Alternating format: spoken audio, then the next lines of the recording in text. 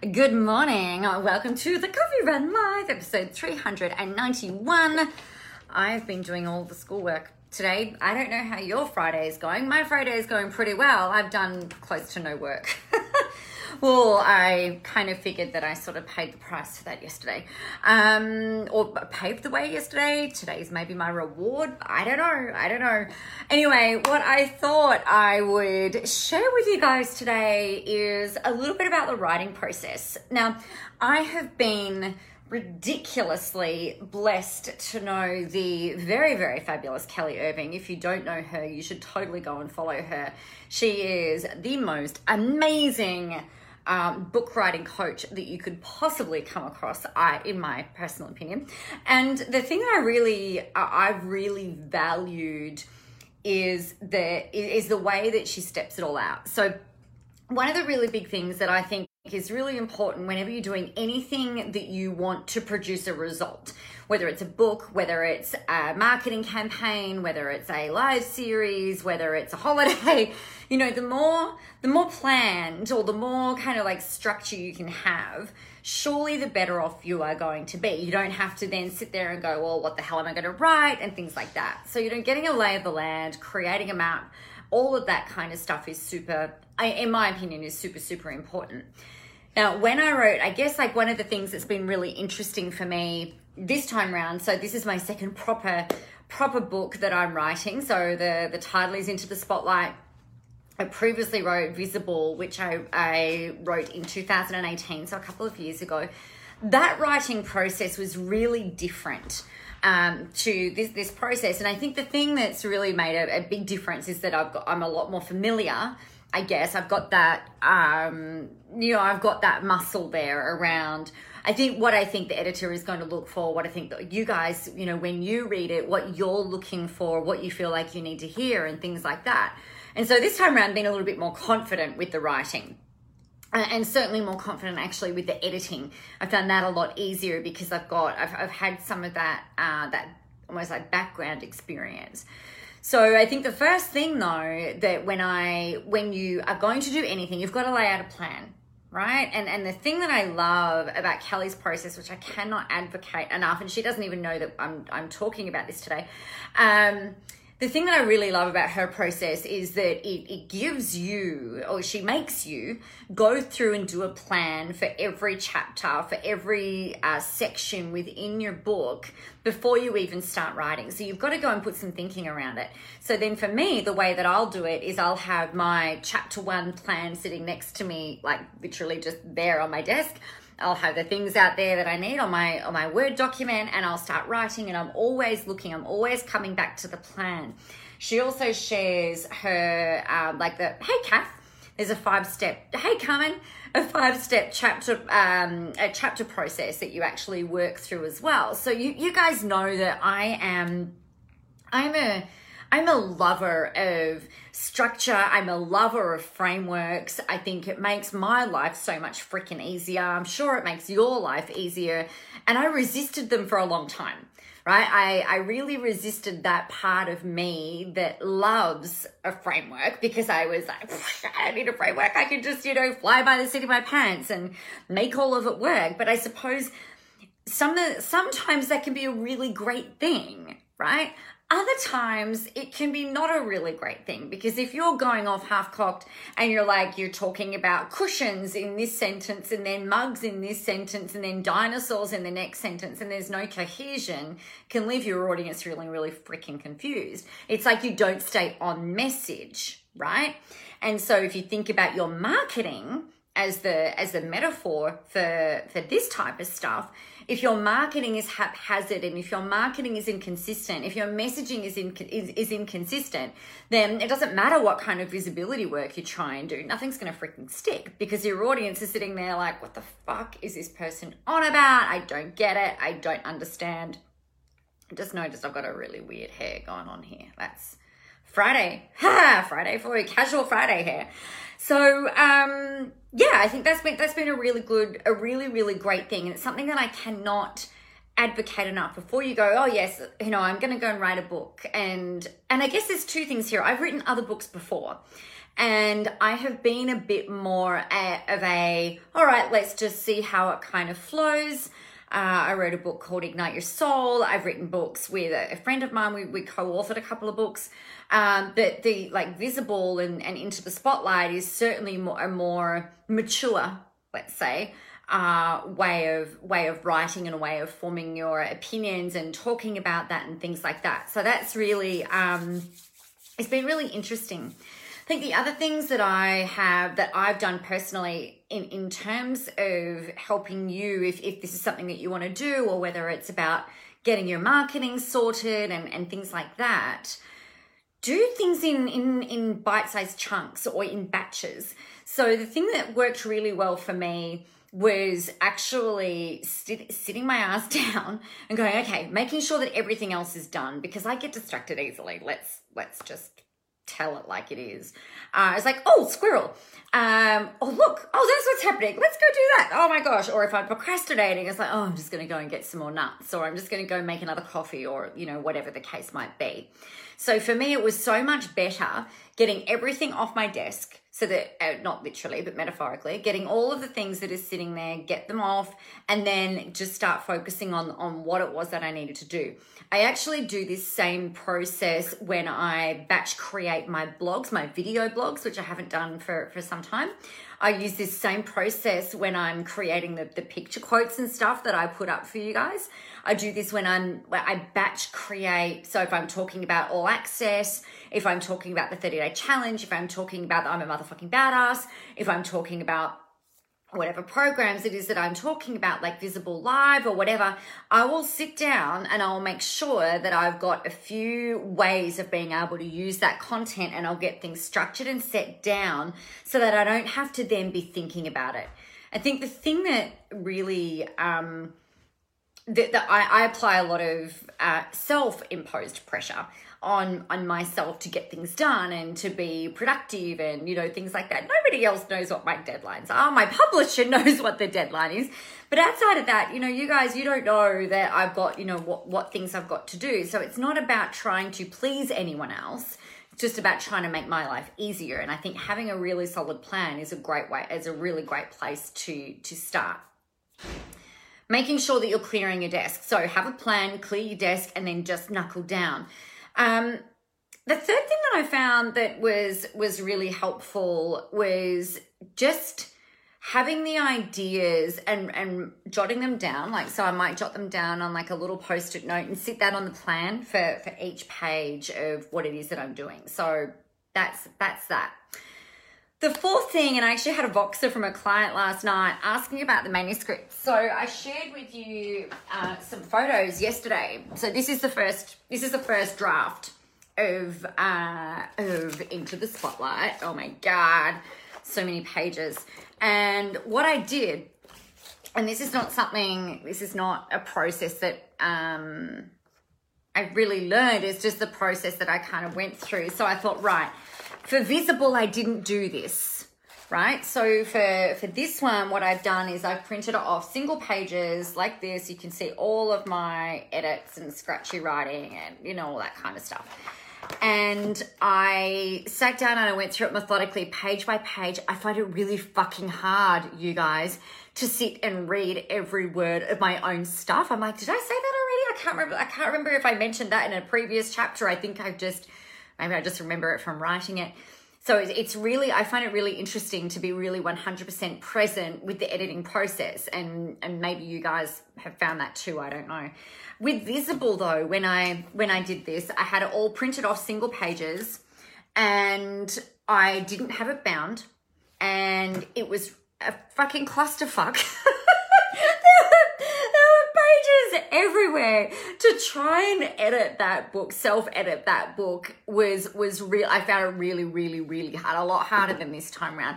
And what was curious about that, in Visible and in this book, I talk about your self-talk. I talk about self-doubt. I talk about, imposter syndrome. I talk about that stuff, you know, sitting there thinking, you know, being worried about what your peers are going to say. Is this going to be taken seriously? What the fuck is my editor going to say? You know, I know they've got my back and they're cheering on for me, but you know, oh my God, is this too simple? Am I making it too complicated? There's all of this kind of chatter going around and around and around. This time round, it wasn't quite as bad as what it was with Visible. But it's a really interesting kind of thing and kind of ironic given that I'm writing about it. But what I found, again, really insightful is, you know, this is a really big call out, you guys, to you stepping into the spotlight, right? To you getting out there, to you putting your face out there, to you really, you know, stepping into your very own Sasha Fierce or whatever it is for you and going, you know what, I'm going to go out there. I'm going to go and put myself out there. I'm going to be me. I'm going to be ridiculously amazing because you are.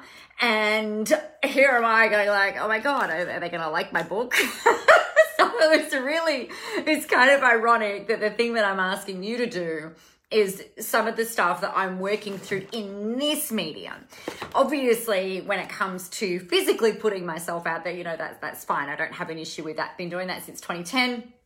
Don't have an issue with that at all. But for the book, it's almost like this is my little baby.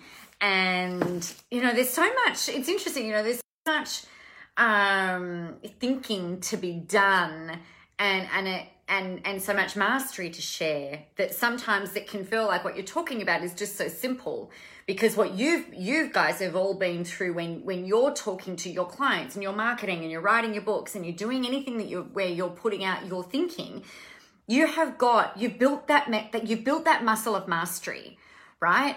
And I guess it's like one of the most beautiful things that you can do as a leader, as a thought leader, if you want to use that word, as an expert at what you do. I imagine, and I know this to be true, you are excellent at making something that might seem really complicated or really big. You're excellent at making it really simple, or providing some really great examples or metaphors for what it is that you're doing, right? So I suppose, like, in that sense, it's it can be a little bit disconcerting because you're like, it took me 10 fucking years to learn this stuff, and you know, I've just condensed it into what is now 145 pages, and the word count's blown out a little bit. The next edit's going to be fun. But I guess the thing is like it takes a lot to really distill your knowledge and your level of mastery in such a way that makes it really simple for other people. So I think that we can kind of sell ourselves short a little bit, right? And when you're sharing this, when you're putting yourself out there, one of the best things that you can do, people don't want fucking complicated, right? One of the best things that you can do is to make things really simple. So if you're explaining a concept, like how to write a book, you might talk about it in 5 simple steps. If you're talking about how to manage your money, give them 5 simple steps, 5 kind of like big picture steps. If you're talking about how to make coffee, you know, 5 big picture steps. And I don't think it takes 5 steps to make coffee, but you get the point. You know, it's really important to not undermine and undervalue your experience. So this kind of segues beautifully into a conversation I was having via Messenger today with just an amazing, beautiful, gorgeous lady who I worked with in 2010 or 2011. It was really, really early on in the days. I traveled to Brisbane and she was a client while I was up there. We did a style and branding day. And it was so much fun. And she messaged off the back of a story I put up today, which was, don't you just hate it when, words to this effect, don't you hate it when you see somebody who's got less experience than you seemingly doing better? And then the finisher was, you know, so what you going to do about it? And I know this for me, if there are times where I will see people who are brand new into the industry or people who don't have as much experience, I'm like, for fuck's sake, you know, what? Like, that's just not fair. You know, I've put 10 years into this. There's been blood, sweat, and tears and, you know, all of this, that, and the other. And I'm really happy for them that they're doing really well, presumably doing really well. And I'm like, man, you know, I'm also doing really well, but fuck, you know, I laid so much groundwork for all of this to happen. And it's like, man, I wish my momentum curve had happened that little bit faster. But, everything happens in the way that it's supposed to happen, right? And Tony Robbins says, things don't happen to you, they happen for you. And I think that's a really powerful thing.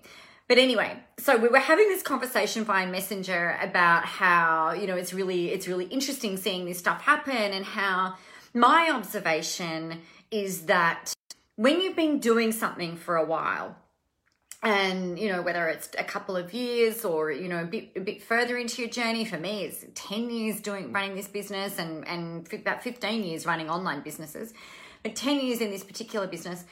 And I was like, sometimes we have these and Jasmine was saying this, these really great ideas and, things like that. But we sometimes, when you've got a bit more skin in the game, or you've got a bit more experience, or it can feel like you've got a bit more to lose, right? You can not pull the trigger, or not pull the pin, and not action things quite as quickly as what you may have done at the start. I know for me at the start, I was like, I don't know if it's going to work. Let's just fucking give it a go. I remember being on a business retreat, and I'd only been selling online programs, and I'd cracked at that point. I think I had broken through about $150,000 in sales in maybe, 9 months or maybe 8 months, after 18 months of not making a red cent or not much money.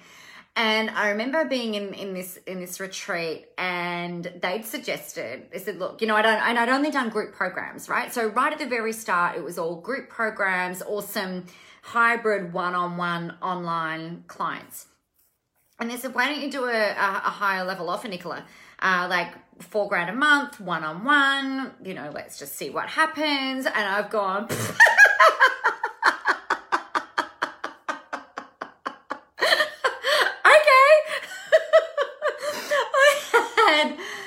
at that point, I'd had people who had invested $6,000 to do an 8-week program with me, right? So, I'd had that working, but the thought of someone investing $4,000 a month to work with me one-on-one was just so, it was like if you've been living in a home that you maybe have bought for like $200,000, and then someone says, okay, we're going to go and buy something for $2 million.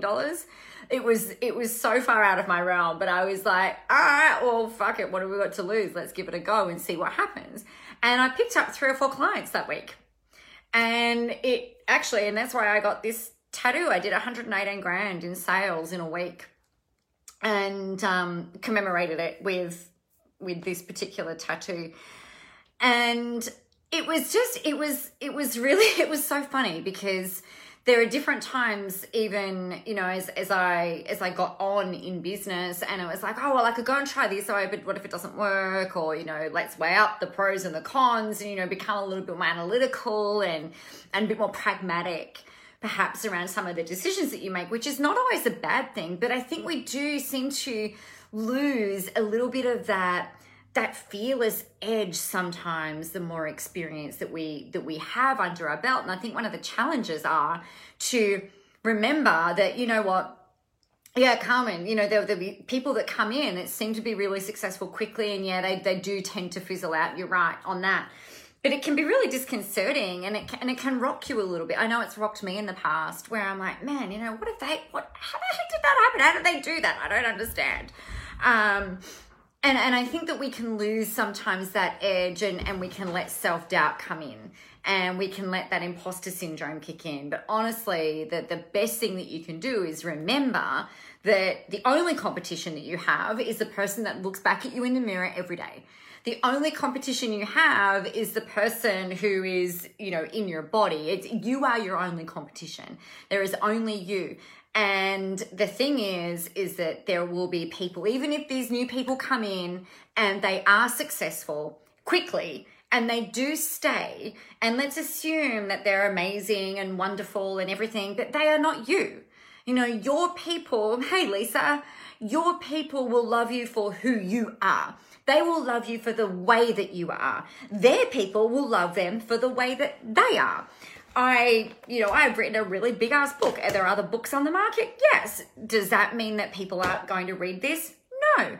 Does it mean that, you know, some new musician goes and releases a kick-ass #1 song? Does that mean that you can't then go and release another song that's going to make it to #1 as well? Or that won't make it in the top 10? You know, no.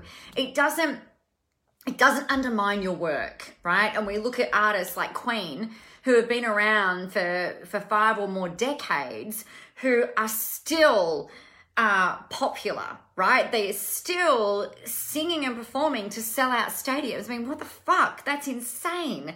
You can still have new artists like Tones and I who come out and make it and create a really amazing following. It doesn't mean that she is not good. It doesn't mean that Queen is not good. It doesn't mean that one is better than the other. It just means that they are different, and that there are different audiences for different artists. There are different audiences for different people. So something I encourage you to do today is to consider yourself an artist, right? Because you are one. Consider yourself as an artist, and that the work that you're putting out there doesn't take away from the work that somebody else is doing. In fact, you know, maybe the people that are following them and looking at them create the link for them to then look at you, and maybe they like you or resonate with you or connect with you more than the others. But there's books being released all the time. There's music being released all the time. There are programs being released all the time in your niche, right?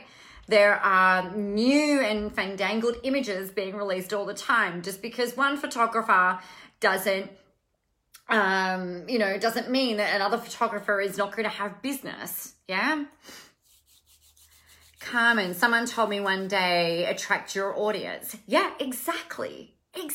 And there is room for everyone, Rebecca, 100%. So, you know, this process of writing this book has really reminded me of that stuff. And I know that if you're embarking in your visibility efforts, if you're embarking and learning how to step into the spotlight, I get it. I understand that it can feel like it's a really big thing, and I can understand that it might feel like you're blending into the rest of the noise, but you're not. That when you really step into who you are and you share your messages and you share your way of doing things and you share your personality, which is really awesome. You're fun, you're funny, you're charismatic, you're engaging, you're enigmatic, you know, you're magnetic, all of those really cool words. Your audience will be like moths to a flame. And the other people, it doesn't make them any less amazing, but your people will be attracted to you for who you are, not only for what you do. So that's my little sermon for today. Now, I'm going to go and do some maths, apparently, because today apparently is school day. We've done religious education, we've done some comprehension, and I think it's now time for maths. I'm so excited. I can't wait for it. It's amazing. So there you go, my friends. I hope that's been an interesting and helpful insight. Have a plan. Don't let the self-talk win. Do things like clear your desk and do the things that you need to do. Don't let the self-chatter, the negative self-talk distract you and pull you away from the magic that is you, because you're fucking amazing and the world is ready for your brand of awesomeness. All right. Happy Friday. I love you. I'm really grateful for all of your encouragement for this book. I'm bone tired. So I think there's not going to be too much more out of me today. I'm completely knackered. I think it's this book has taken it out of me this week. My whole heart and soul has been poured into it. So I'm going to love you and leave you. Have a really amazing weekend. For those of you who are celebrating Anzac Day in the morning, will be out there on the driveway. I think it may be 5:30. So stay warm, stay safe, and the world is ready for your brand of awesome. Get out there, go help some people, and have a whole ton of fun doing it. All right, you guys, I'll talk to you on Monday. Mwah. You're awesome.